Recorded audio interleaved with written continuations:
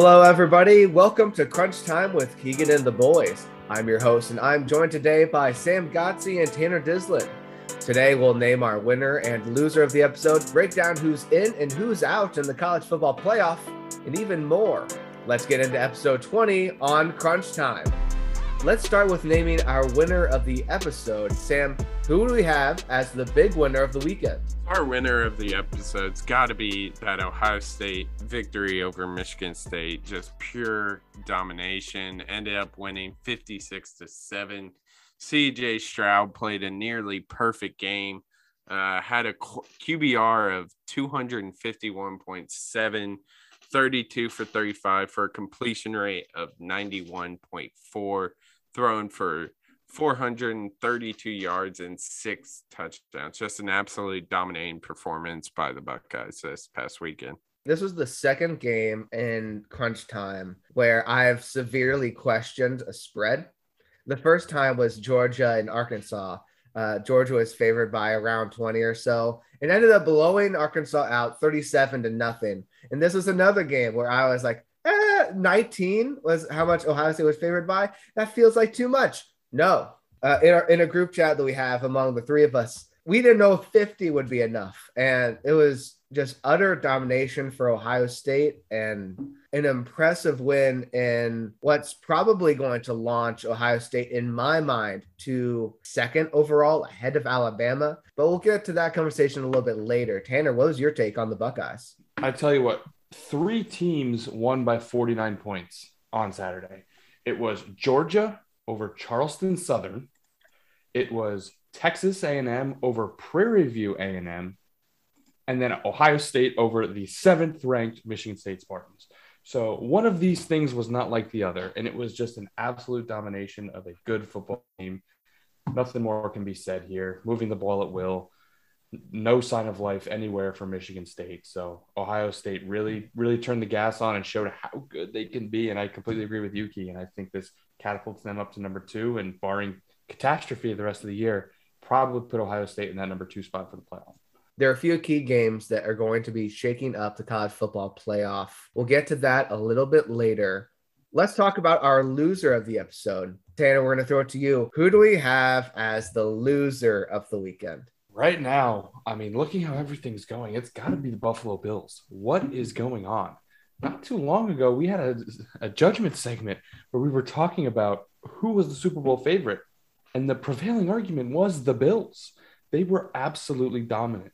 It was right after the game where they took it to the Chiefs in Kansas City. They were beating teams by 20, 40 points.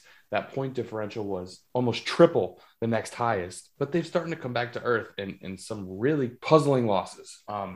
Most notably, of course, the Jaguars. We talked about that a couple of weeks ago. The Jaguars ended up beating the Bills, but now his past performance against the Colts, giving up 41 points, that defense has kind of been the focal point for this Bills defense and this Bills success, and allowing Jonathan Taylor to run all over them all day. I mean, 5 total touchdowns? He was in the conversation to be our winner for this week. But with all that being said, you've now lost the lead of your division after we kind of dubbed this the Bills era now that Tom Brady had left New England. This year where Kansas City had early year struggles and you could solidify that one spot and have the road to the Super Bowl in the AFC go through Buffalo, it's starting to skid a little bit, which is certainly troubling. Like I said, when it seemed like this was the year for Buffalo and New England's turning it on, could be getting pretty scary here. If we look at what the Bills' wins are, they've beat the Dolphins twice, the Washington football team, the Texans, and the Jets. Those are their wins outside of beating Kansas City in Kansas City when the Chiefs were really struggling. That was not the same Chiefs team as we're starting to see in these last 2 weeks. Kansas City is starting to get over the Super Bowl slump, and they're starting to get back into form. But I'm starting to question what this Buffalo Bills team really is, because all of their wins have been against very much subpar teams. So when we were talking about them having the best offense and the best defensive performances of the season in the first few weeks, you start to question, is that the Bills or is that just how bad their opponents were? Because from what we're seeing right now, Jonathan Taylor getting 5 touchdowns on that best defense that we saw at the beginning of the season, that best defense got shredded by one guy. It's not going to be Carson Wentz going out there and beating you over the air. It was Jonathan Taylor destroying you. And he just did the same thing over and over, and you couldn't do a damn thing about it. I don't know what's going on with Buffalo. And now they're losing the division to Mac Jones and Bill Belichick. Tom Brady 2.0 in New England has taken back over. Get ready for 20 more years of Bill Belichick in New England. This does not look good for Buffalo. Not at all. And one of the things we talked about was not only were they beating teams by a lot, but like you said, that number one offense and that number one defense. These two losses that we've circled in Indianapolis and Jacksonville, you score 6 against Jacksonville. That's the number one offense we were talking about, scoring 6. You score 15. I mean, I know Indianapolis is a much better defense than Jacksonville, but you only score 15 and give up 41, as you said, and 5 touchdowns to one player who can only run. Like that's what he did. He just ran all over you. So they got to figure something out, because right now it is not looking good. And now they got to travel to some hostile environments in the AFC playoffs, if they even get there at this point, which I'm sure they will. But yeah, they got some stuff to figure out. They're definitely going to make the playoffs at the very least. In my mind, they're still the favorite to win the division because I feel like they have the most talent. And Mac Jones and the Patriots, they've also had a bit of a weak schedule up to date. The next couple games, they play the Bills twice, but they also play the Titans, which, by the way, let's not leave the Titans out of this. What the heck happened to you? Because the Titans lost to the Texans 22-13. And I know they're without Derrick Henry, but they've proven that they can win against great teams, being the Rams. But they do play the Titans next week. They play the Bills twice. And they also play the Colts, who just dog-walked the Bills. So the Colts might be a team that's coming in to play AFC wildcard team. It's a long shot for Indianapolis to catch up to the Titans for that division. But if the Titans play the way they played against the Texans, it's not out of reach. If that's the Titans that are the real Titans without Derrick Henry. So the Patriots, they're going to be able to prove themselves in the next 4 weeks, whether they are for real for a division winner, Super Bowl contender, or otherwise. Yeah, and to your point, kind of looking at the way the Bills finish out here, they do have those 2 games remaining against the Patriots, which, of course, right now are of utmost importance. But in there, they also have a game against the Buccaneers. So they got to go down to Raymond James and play Tom Brady and co. The rest of the games look pretty I don't want to say easy, because I thought Jacksonville would be easy, but games where the Bills are going to be favored. With those conversations being said about the Colts, the Bills, Texans, Titans, and we threw in the Patriots as well, unfortunately for me, let's bring another game into the forefront of the conversation, and that would be the Packers and the Vikings. Last episode, I joked about the Packers and the Vikings not being a real rivalry. And of course, it is very much a very real rivalry, but my bad to even joke about it, because the football gods immediately struck me down. Tanner talked about this being an emotional hedge for him, but he went on to say that he feels like the Packers are definitely the better team. And I said, I don't even need an emotional hedge. That's how confident I am in Green Bay. And look at what happened. So Tanner, let's go to you first. Let me hear it. The Vikings won 34-31. What have I said since the beginning of time? Justin freaking Jefferson. Get him the football. And what happened? 169 yards, 2 touchdowns, and including one of the biggest touchdowns of the game. Of course, it was answered by Aaron Rodgers in all of about 30 seconds. But for Minnesota, went after the Packers had just taken the lead, being able to lead that drive in a play where Green Bay brought a ton of pressure, including an unblocked cornerback off the edge, and Cousins realized and said, Justin Jefferson is that good. I'm just going to throw it up. And what did he do? He went and got it and scored that touchdown. So I was just overall impressed with Minnesota's offensive game plan. Defensively, in the beginning, it was good. Struggled to come up with stops towards the end of the game, but it's very hard to to stop an Aaron Rodgers-led offense for 4 quarters. But overall, I was very impressed with Minnesota. I thought it was definitely a much needed win. Kind of debating with myself on whether I want to buy back in here, because the fact of the matter is, with this win and the other teams that lost, Minnesota jumped up into that sixth seed with the thick of that schedule that I was talking about in Baltimore, the Chargers, the Packers, the Cowboys. All those games are done now. You still got a couple against the Bears. And I think you have one against the LA Rams, and one more against the Packers. But compared to the stretch you just went through, it's not looking as tough. Holding that sixth seed, starting to play better football, being more aggressive. It might be time to buy back in for Minnesota fans. The Vikings were very impressive with their offensive performance throughout the game. For me, there are three key things that I saw from the Green Bay perspective. The inability to take advantage of opportunities when you have them. There was an interception by Darnell Savage in the first half that was negated by Kingsley Keke hitting Kirk Cousins, like just grabbing his helmet and just bang, just give him a good old headbutt. He's like, yeah, you can't do that. That's roughing the passer. Yeah, that's very much illegal.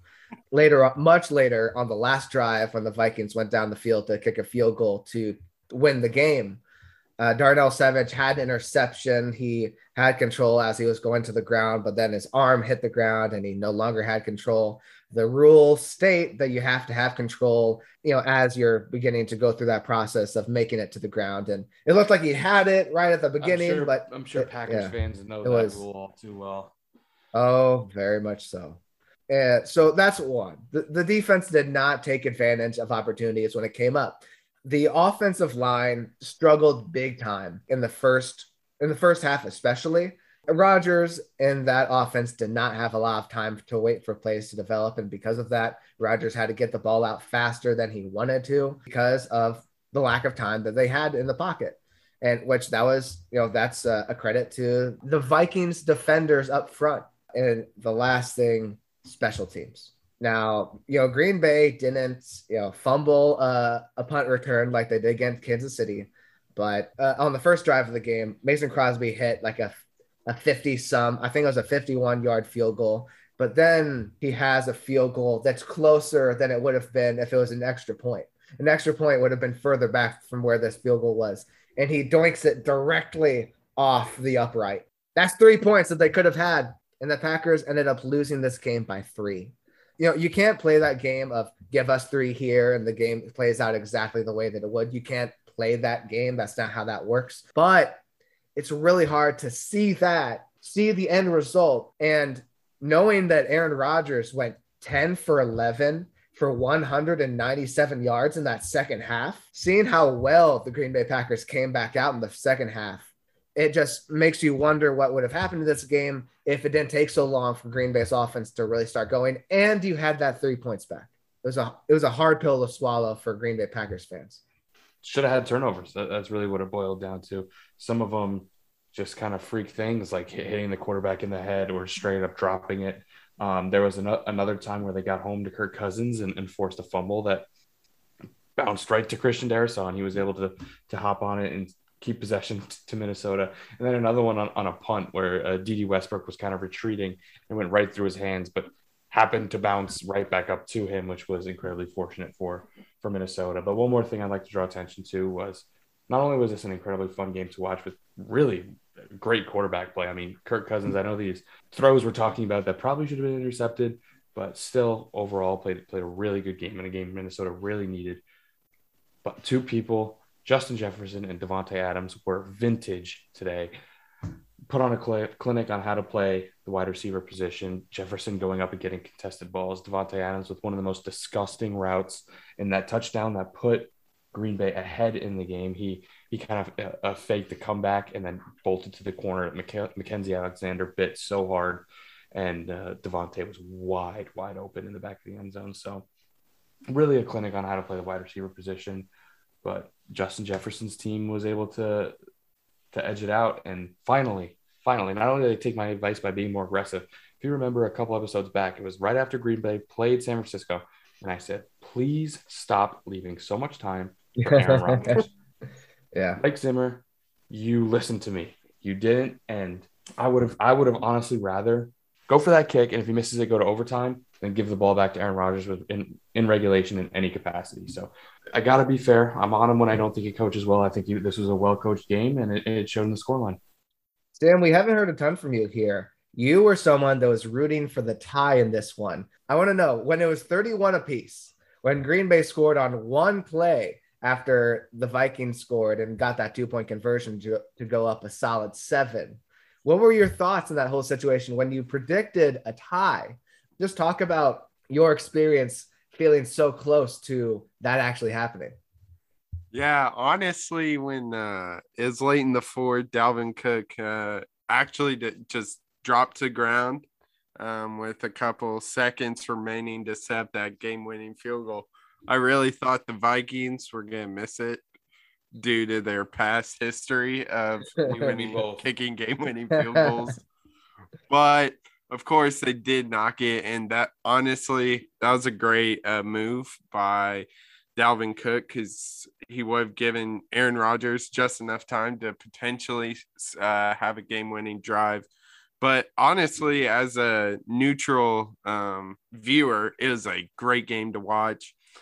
But yeah, it's fun to watch. I think the Packers start out super stagnant on the offensive end in the first half, and I think that's kind of what ended up costing them in this game. But a quality win for the Vikings is a bigger win for the Vikings, in my opinion, than it was as a big loss to the Packers. But yeah, great game overall.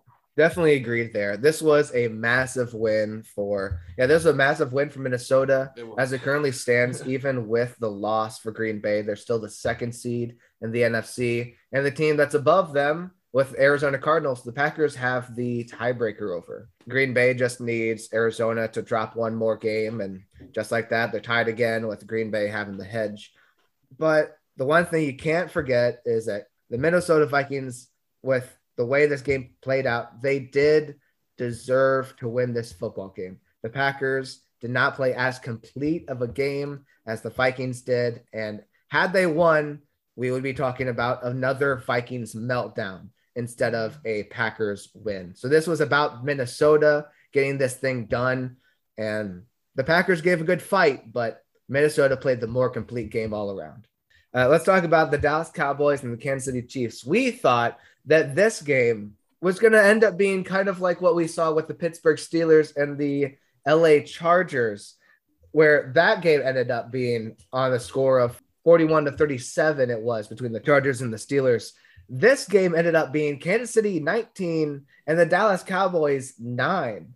This was not a score that any of us expected in this one. We thought it was going to be offenses dueling. We talked about how these are two of the most explosive offenses in the NFL, but no, it was the defenses that came to play. Sam, what was your big takeaway from this game? I think injuries hurt the Cowboys in this one. Before kickoff, Amari Cooper was cut from playing, and then during the first half, CeeDee Lamb getting that concussion. Two of their biggest playmakers on offense getting hurt, obviously is a detrimental to a high-power offense like the Cowboys. So I think if those players play, I think we're looking at a totally different game. But like you said, we expected a shootout. Can't take away from either defense, even on the Cowboys side, giving up only 19 to the Chiefs. And then the Chiefs, obviously, we were like, oh, the Cowboys are going to throw all over them, run all over them, and they only let the Cowboys get scored 9 points. So defense surprised me a lot in this game.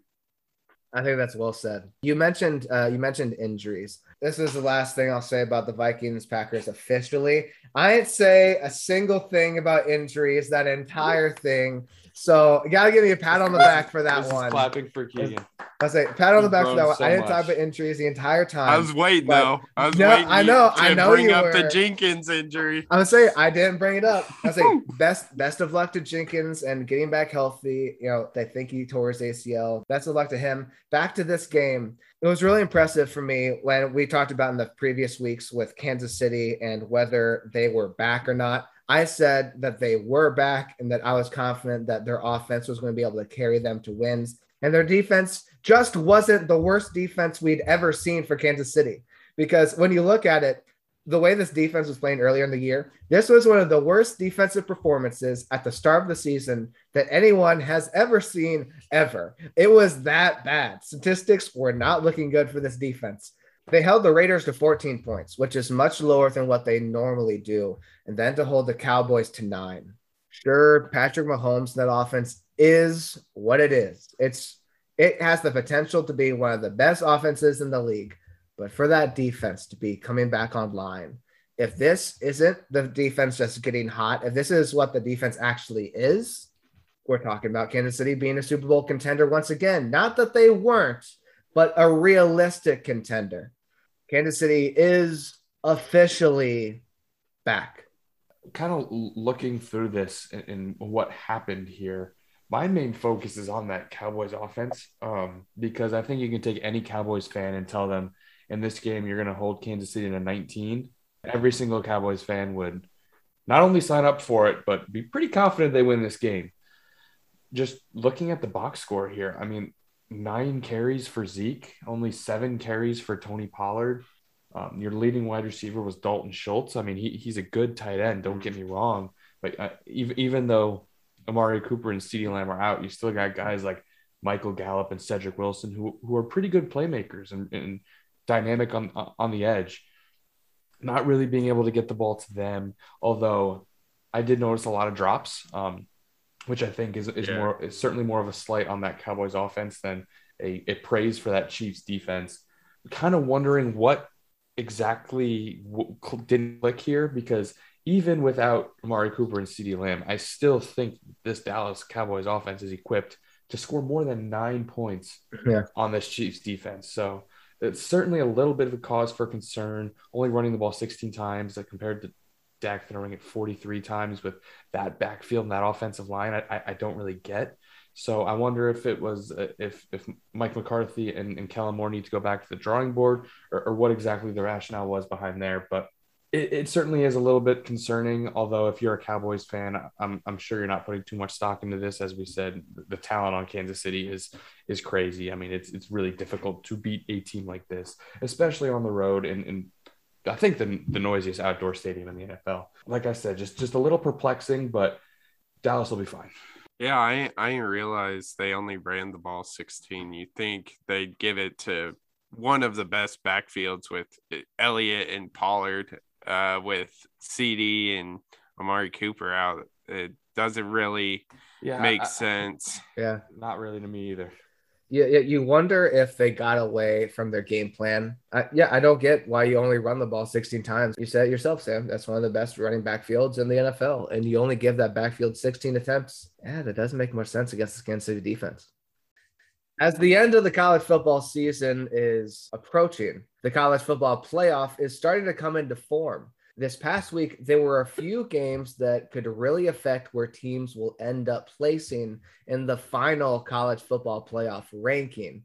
A few of the games that were of interest in this past week: Alabama beat Arkansas by 7, not as much as we expected, but they still got it done. Unlike Oregon, who was ranked 3rd, they got their doors blown off by Utah 38-7. Another game that we didn't expect to be as big of a difference as it was, we talked about earlier, Ohio State winning 56-7 over then ranked 7th Michigan State. We'll have to wait and see how high Ohio State moves. Some other games that were of note in this one: Notre Dame won big. They're currently ranked 8th.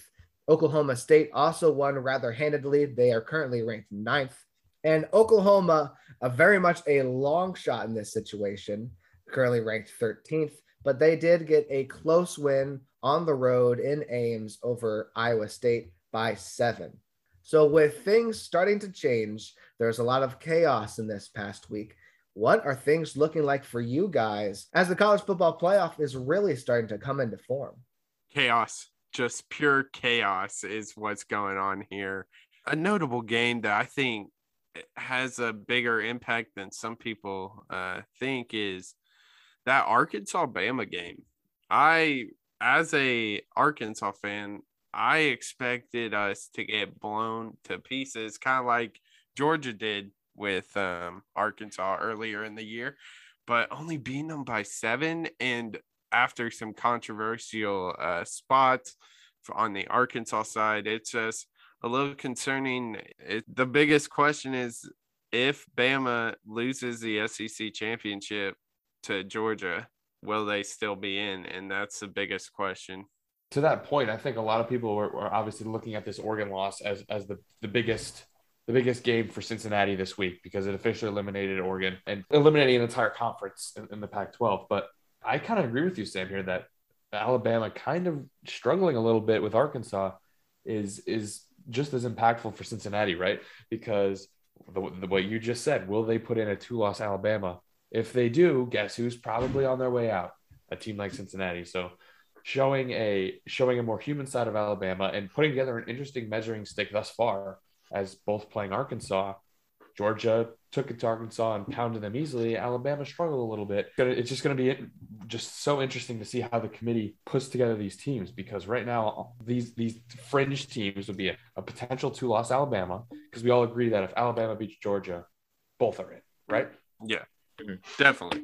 So, I don't know how you keep either of them out. So a potential 2-loss Alabama, a potential 1-loss Big 12 champion in Oklahoma State or Oklahoma, who neither have been entirely impressive and are ranked as such as at 9 and 13, a 1-loss Notre Dame who lost to undefeated Cincinnati. So all those teams competing for 2 spots, because at this point, I think we're assuming that Georgia's in and Ohio State's in because we think Ohio State's going to win out. How they rank those 4 teams? Because I certainly wouldn't want to have that job because it is as difficult as it comes. We've talked about the dominance of Georgia and how the presumption is definitely that Georgia will beat Bama in the SEC championship game. I think I might like to call your attention just to the strength of the schedule that Georgia has gone up against this year. The 2 best teams that Georgia has played has been that of Arkansas and Clemson, maybe Kentucky, maybe Auburn. They beat everybody by such a large margin, except for Clemson at the very beginning of the season. Everybody else just wiped the floor with them. So there's definitely something that has to be said for, you only play your schedule and you beat them by quite a large margin. I fear for Cincinnati from the perspective of what happens if Alabama beats Georgia. In that scenario, what happens with Cincinnati? They could go undefeated and they could miss out. That they do not have control of their destiny. They need help. When we talk about chaos, that Georgia-Alabama game is going to be one of the biggest games of the season. Another big one is going to be Ohio State-Michigan, because what happens if Michigan beats Ohio State and Michigan wins the Big Ten championship? That probably puts Michigan in. And so there's also this conversation of a 2-loss Ohio State. What do you do with that team? Where Ohio State's only 2 losses are a close loss against Oregon and a close loss against Michigan. Those are 2 quote-unquote good losses. Chaos is totally possible, and I would even say probable with what's going to be happening through the rest of the season. I do kind of want to draw attention back. I mean, I'm also looking at this Alabama schedule. Doesn't look all that difficult to me either. I mean, give you the Ole Miss win that they handled Ole Miss by 3 touchdowns. You look and they played Arkansas and so did Georgia and advantaged Georgia there. They played a good Texas A&M team and lost. The other ranked wins here, there really isn't any. And then struggling with Florida, who we saw what happened to them and their now head coaching vacancy. Struggling with LSU at home.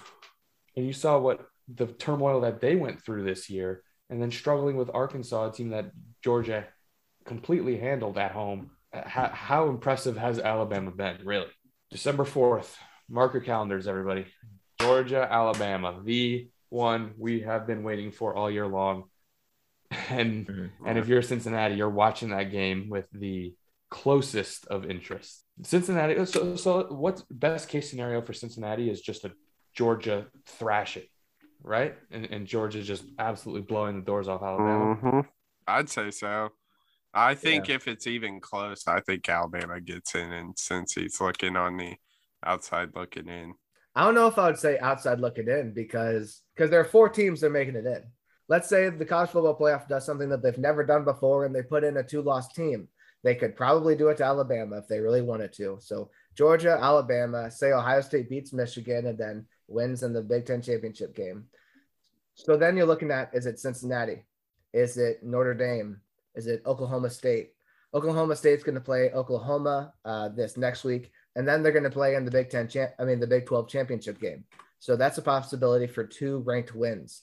Are we talking about Oklahoma State over an undefeated champion in Cincinnati? Are we talking about Notre Dame, who lost to Cincinnati? As long as Cincinnati wins out, I am of the opinion that they deserve to be in, and I think that they will be in if they win out. I am too, but I don't think the committee is on the same page, unfortunately. We've seen it in the past. I don't know. It's going to come down to this Bama, Georgia, SEC, and in all reality. We talk about this Oklahoma State. How do they view these teams? Because obviously their current ranking is not very high, but there's the potential for 2 more ranked wins, as you said. And just scores aside, Oklahoma has 1 loss at a ranked top 10 opponent. That is as you said, good loss. You look at Oklahoma State, they have 1 loss on the road against a team that was ranked preseason top 10. I know they're not there now, but this shows how much the talent that this team had all along, right? Mm-hmm. Another game that's not a terrible loss. Mm-hmm. So you have these resumes that aren't bad. Mm-hmm. And then you add 2 more ranked wins for one of these teams. I think I'm leaning to Oklahoma, but I would not be surprised if Oklahoma State comes out and wins them both. If Oklahoma wins both these games and is your Big 12 champion with 1 loss at Baylor, do you think Cincinnati is more deserving than that team? I do, because this is the team that struggled against Kansas. This is the team that struggled all year long against teams that they shouldn't have. Simply put, I just don't think that Oklahoma deserves to be in. They needed this supersized big second half comeback to beat Texas, who is currently going through a 6-game losing streak that's the worst. You have to go back to the 1950s. They barely beat Kansas. They needed a play that shouldn't have even happened in the first place. But this is a Cincinnati team who struggled with Tulsa. And Tulsa had the ball at the 1-yard line in the 4th quarter and needed a miracle stop there. This is a team that struggled with Navy.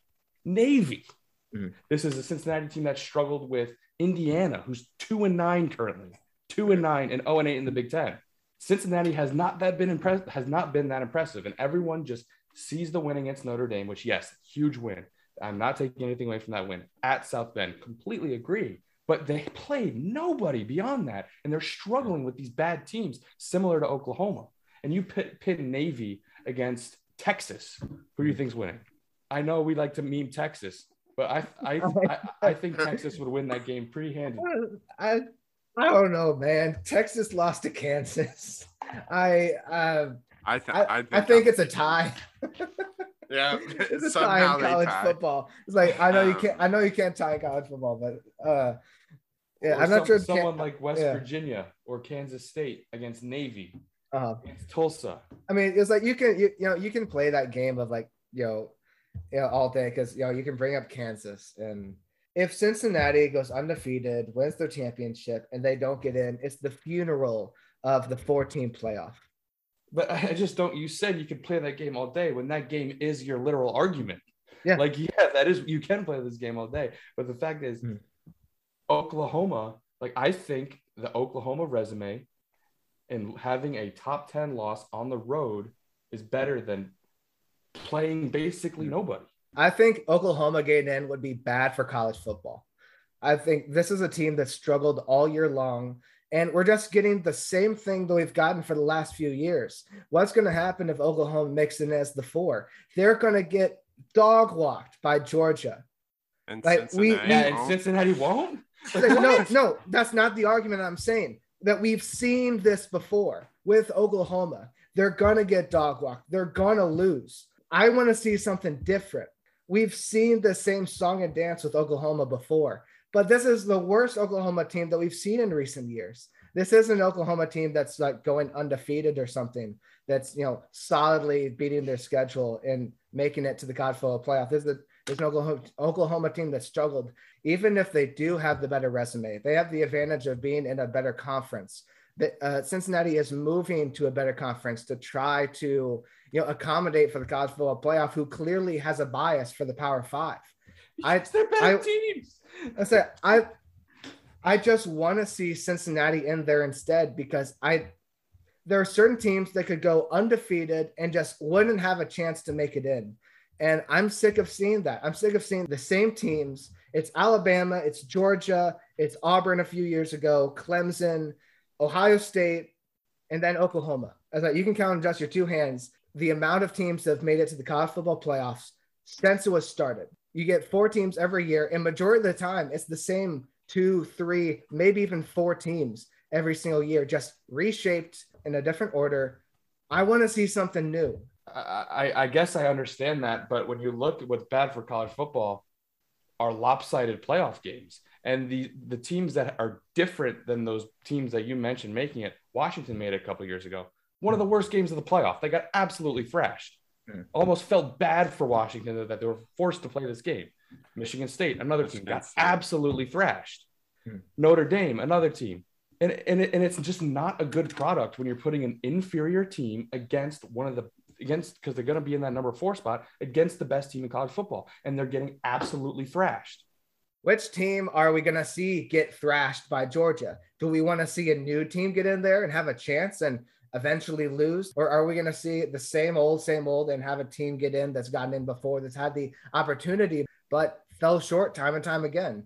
I want to see a new team have the opportunity to fall short. I think that's where I'm coming from. I just want to see a new team have that opportunity. I don't disagree with you, but in this conversation of falling short, I mean, Oklahoma and Georgia a few years back went to overtime. Oklahoma playing this game will make it a closer game than Cincinnati playing this game. And that is my argument here. And it's been shown in the past that is true. I mean, Cincinnati is a program that's been trying to make it in. This is the second year now that they're trying to make it in with that type of schedule. They're changing to a new conference to try and help their situation. To the Big 12? To the Big 12 without We're talking about Oklahoma, who's in the Big 12. What do you mean in the Big 12? Oklahoma's in the Big 12. Cincinnati is going to Big 12 without Oklahoma and Texas. That massively decreases the fact that Big 12 is a competent conference with those 2 teams leaving.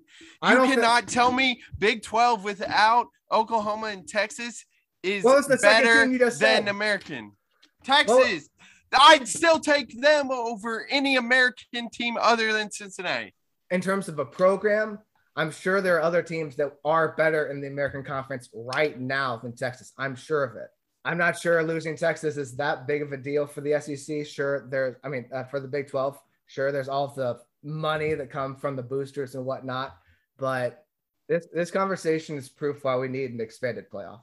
I think that's something we can all agree on here. Yeah, but definitely. You're saying that Cincinnati is joining the Big 12. Yeah, because that's what you need to do. You need to play a schedule where you play other Power 5 teams. Like, the fact that they didn't do that sooner is why they're not in right now. Like, that's what they're doing, but that's what you need to do, because the fact of the matter is, with so many college football teams and only 4 make it, you can't have any room for a weak schedule. Yeah, basically what this is going to come down to is, do you take a undefeated Cincy winning the American, or do you take a 1-loss Oklahoma Power 5 Big 12 championship? That's what this is going to come down to. If they put the Big 12 over Cincinnati, as we just learned, I'm okay with that. But Notre Dame over Cincinnati, I think college football fans all over will riot. It's just a lot of interesting teams, most notably a 2-loss Bama, a potential 1-loss Big 12 champion, undefeated Cincinnati. How do they rank those 3? Circling back to that Oklahoma State debacle. So if Oklahoma wins against Oklahoma State, it's a rematch. If Oklahoma loses and Baylor loses, it's still going to be a rematch between Oklahoma and Oklahoma State. But if OU loses to Oklahoma State and Baylor beats Texas Tech, the Big 12 title game will be Oklahoma State versus Baylor. It's crazy. Crazy. I love it. Be like Cincinnati are big, Oklahoma State fans this weekend, and then Baylor fans the week after that, just to completely eliminate that conference. No kidding. God, imagine if Oregon won last week. What Ugh. that's adding another layer to this chaos. Uh-huh. Yeah, because Uh-huh. if Oregon had won out and they were the one-loss Pac-12 champ, we're talking about potentially 8 teams that have a viable, argument because we'd have 18 playoffs. it's like because we'd be talking about Georgia and Bama, Cincinnati and Oregon, Ohio State, assuming that they went out, and we don't have a Michigan Big 12 champ. I mean Big 10 champ. Oklahoma State, Notre Dame. It's crazy that Oklahoma is ranked 13th and there's still a chance they get in. That's literally absurd. Thank God I'm not in this committee. That's all I gotta say. I'd love to be on the committee so I can put in Cincinnati. I don't know. I do think Cincy is deserving of a spot. Yeah. If they went out, they did what the committee said. Mm-hmm. They got better opponents given. Some of them weren't good in the end, but they were good. And it just sucks. It sucks. Because, Cincinnati, they did everything they were supposed to do. Because you're right. They scheduled better teams against Notre Dame, and they got Indiana, who all of us thought from the beginning of the season was going to be a good opponent, but turned out to not be at all. And, they still beat both Notre Dame and Indiana by double digits. If they win out, I think the whole Oklahoma, Cincinnati, I think it boils down to deserve, not who's the best team. Because I can't make the argument that I think that Cincinnati is straight up the better team than Oklahoma. I don't know that one team is better than the other because we would need a game to find that out. On paper, though, Oklahoma is certainly the more talented team. But that whole argument, I think it boils down to who's more deserving in my mind. And, a Cincinnati team that has been a great program on the rise in a non-Power 5 conference, like just finally give some non-Power 5 school just the chance to get in. I think it'd be good for the sport. I just want to throw out one more question there. Oklahoma lost to Baylor. If Oklahoma had won that game in similarly unimpressive fashion, does it undefeated but unimpressive Oklahoma change your mind? It makes that conversation even more difficult. I see. I think in that situation, Oklahoma was ranked 8th at the time when they lost to Baylor. Had they had that win against, I believe, a top 15 team at the time in Baylor, they would have moved up a few spots and they would have been on Cincinnati's heels if the College Football Playoff Committee didn't even put them ahead of Cincinnati. In that scenario, they're an undefeated Power 5 champ. Yeah. And Cincinnati just needs to count their blessings that the Pac-12 and the Big 12 both do not have undefeated champions. ACC. Yeah, and the SEC. And the fact that 2 Power 5 conferences are already eliminated right now in the ACC and Pac-12. Any other year, unfortunately, it's another UCF situation. Cincinnati of last year, just not enough. Moving forward here, the rest of the regular season, and as we get closer to the championships for each conference, and ultimately the college football playoff, I can't wait for this Buckeyes Wolverines matchup. No one's using the letter M in Columbus this week, so that's gonna be a good one, and there are going to be a lot of good ones. Do we have anything else we want to throw out there before we wrap up the episode? Just a fun time. I'm excited to see how all this chaos plays out. A lot of questions are still up in the air, but as a college football fan, you can't ask for anything better. Yeah, and I guess while having these debates and conversations are fun, what's more fun? Not having these debates and just expanding the damn playoff. That is more fun. No kidding. So expand the playoff. That is something that we all agree on, and having an expanded playoff, that would be a lot of fun and give more opportunities for more teams to get in there. That's something that everybody wants to see. But that wraps it up for episode 20. Make sure to throw us a follow on Twitter, TikTok, and Snapchat at CrunchTime_pod. The clock has run out on this episode, But we'll see you in the next one on Crunch Time.